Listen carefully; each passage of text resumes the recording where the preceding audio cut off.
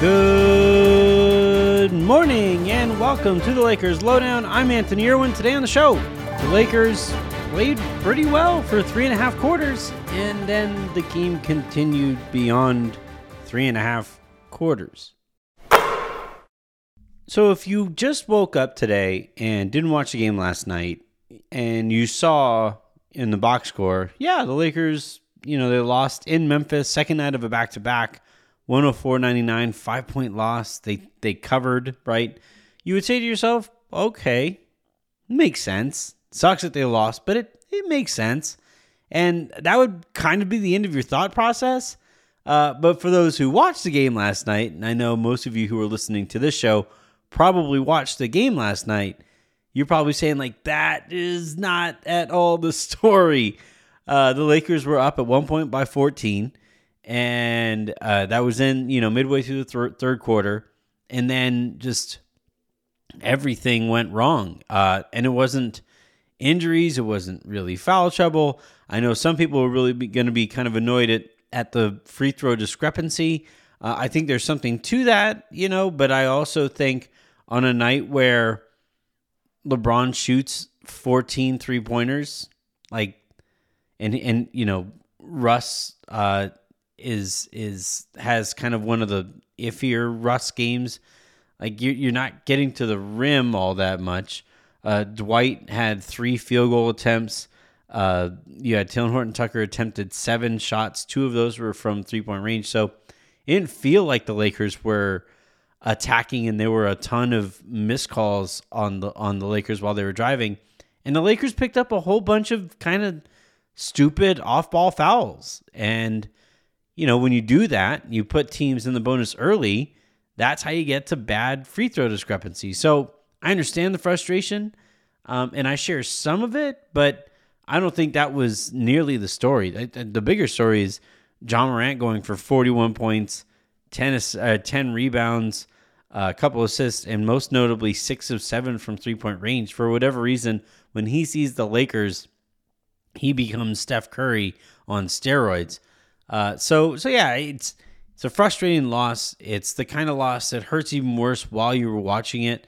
And there felt like a whole bunch of mistakes that you could kind of note as mistakes while the game was going on. One thing that I think the Lakers should probably know by now is that Russell Westbrook and Talen Horton-Tucker probably shouldn't be playing basketball at the same time if you can avoid it at all. And given the fact that Talen is no longer starting, makes it a lot easier to avoid it even more than you were before. So far in the season, you have this with Russell Westbrook and Talen Horton-Tucker on the court together. In 395 minutes, Russell Westbrook and Talen Horton-Tucker lineups have a offensive rating of 100.4 and a defensive rating of 108.8, which gives them on the season a negative 8.4 net rating, meaning that the Lakers are negative, or they are 8.5 points worse than whoever they're playing against whenever Russell Westbrook and Talen Horton-Tucker share the court. And some of that is contextual. Some of that has to do with some of those minutes coming with DeAndre Jordan, but it's a big enough sample size at this point to be able to say, you know what? That's a combination that probably shouldn't work. And yet, David Fizdale in last night's game decided to play that combo a total of 13 minutes together, and it didn't go well. In those 13 minutes that Talen Horton-Tucker and Russell Westbrook were out there on the court together, the Lakers scored only 73.1 points per 100 possessions, and they gave up 104 points per 100 possessions, which gives them a net rating of negative 30.9. This was the group that was together, that the Russell Westbrook and Talen Horton-Tucker were out there together before Avery Bradley subbed in for Talen, and the Lakers were already down 7 with a few minutes to go. And that's just a lot to try to claw yourself out of, given the fact that Memphis has all the momentum, having come back from a double-digit deficit. And they're playing in Memphis, And again, the Lakers just played last night.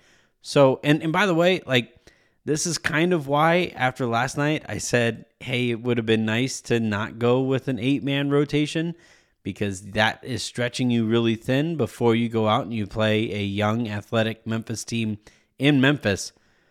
Crazy that, that was a tough one to see coming. And that kind of brings me to one of the larger overriding points of this episode. I get that David Fizdale is in a tough spot here, a damn near impossible spot, when you're coaching a Lakers team missing Anthony Davis and your other center options, other than, kind of drunkenly stumbling into a really cool option here with LeBron at center. If your other options are an ancient Dwight Howard and a decapitated DeAndre Jordan, then you're not going to look very good for big stretches of games, especially against a team like Memphis that likes getting to the rim. When Melo was out there at center, which he kind of had to be because Dwight and LeBron started together, when Melo was out there trying to play center, Memphis's guards and Memphis's everybody, you had people in the stands saying, man, can I try to score on that guy? And yeah, that's kind of how that's going to go. Melo has been really good so far for the Lakers this season. I really don't have any real complaints there. If he doesn't succeed in that spot, that's on coaching for putting him in that spot in the first place. You have Jamario Jones. You have Stanley Johnson. And yeah, it would be nice to have Melo to be able to space the floor from the 5, but you don't need Melo spacing the floor from the 5. And if you are going to have him at the 5, then you need a whole bunch of size around him.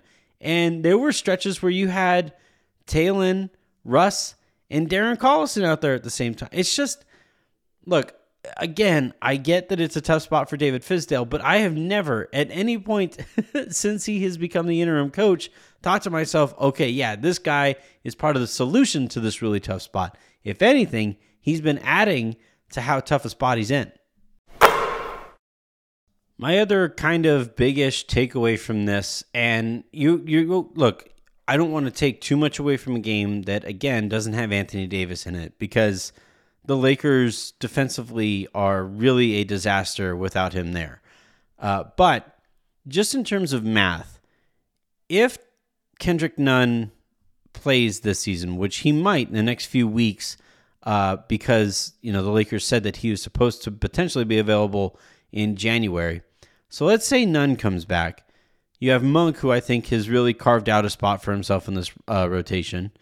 Reeves has, I think, also done some of the same, a lot of the same, honestly. Wayne Ellington, who I think should probably get minutes as one of the team's best shooters. And then obviously Russ is going to get a lot of minutes there.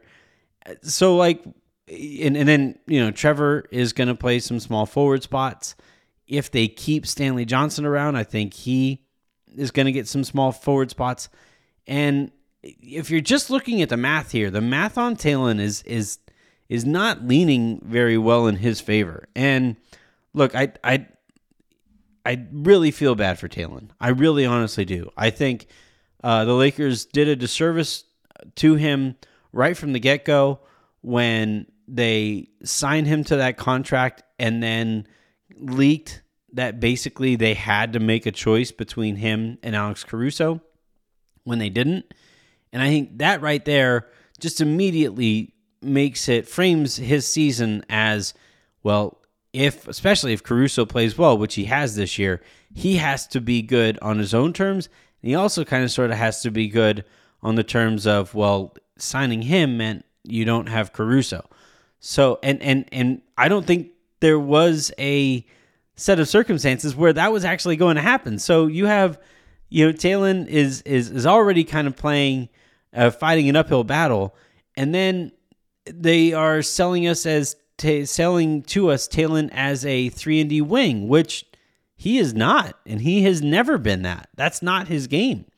And there are stretches because he's a streaky shooter where you say, that'd be cool if that was sustainable, but it isn't right now. We know that.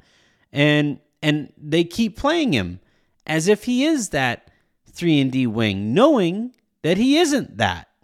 he isn't that kind of a player. He doesn't fit next to Russell Westbrook because he's an on-ball type of player. He's an ISO scorer who likes to get to the basket, likes to get to the rim, and it's really hard to do any of those things when you have a ball-dominant player like Russell Westbrook and a ball-dominant player like LeBron James, and the spacing is kind of sort of shot to crap because teams don't care about Russ when he's standing at the three-point line. LeBron is the kind of player that you have to care about now, so that has helped. But AD as a shooter wasn't that, and then sometimes you had lineups where it was Russ and THT and LeBron and AD and either DeAndre or Dwight, and poor THT is just standing out there like, what the do I do with this? And you know what, THT, I agree. There is nothing you can do with that. So I think the Lakers did him a disservice when they signed him to that contract and presented it as an either or with him or Caruso. And then I think they did him a further disservice, and they have been doing him a further disservice with the way that they're using him.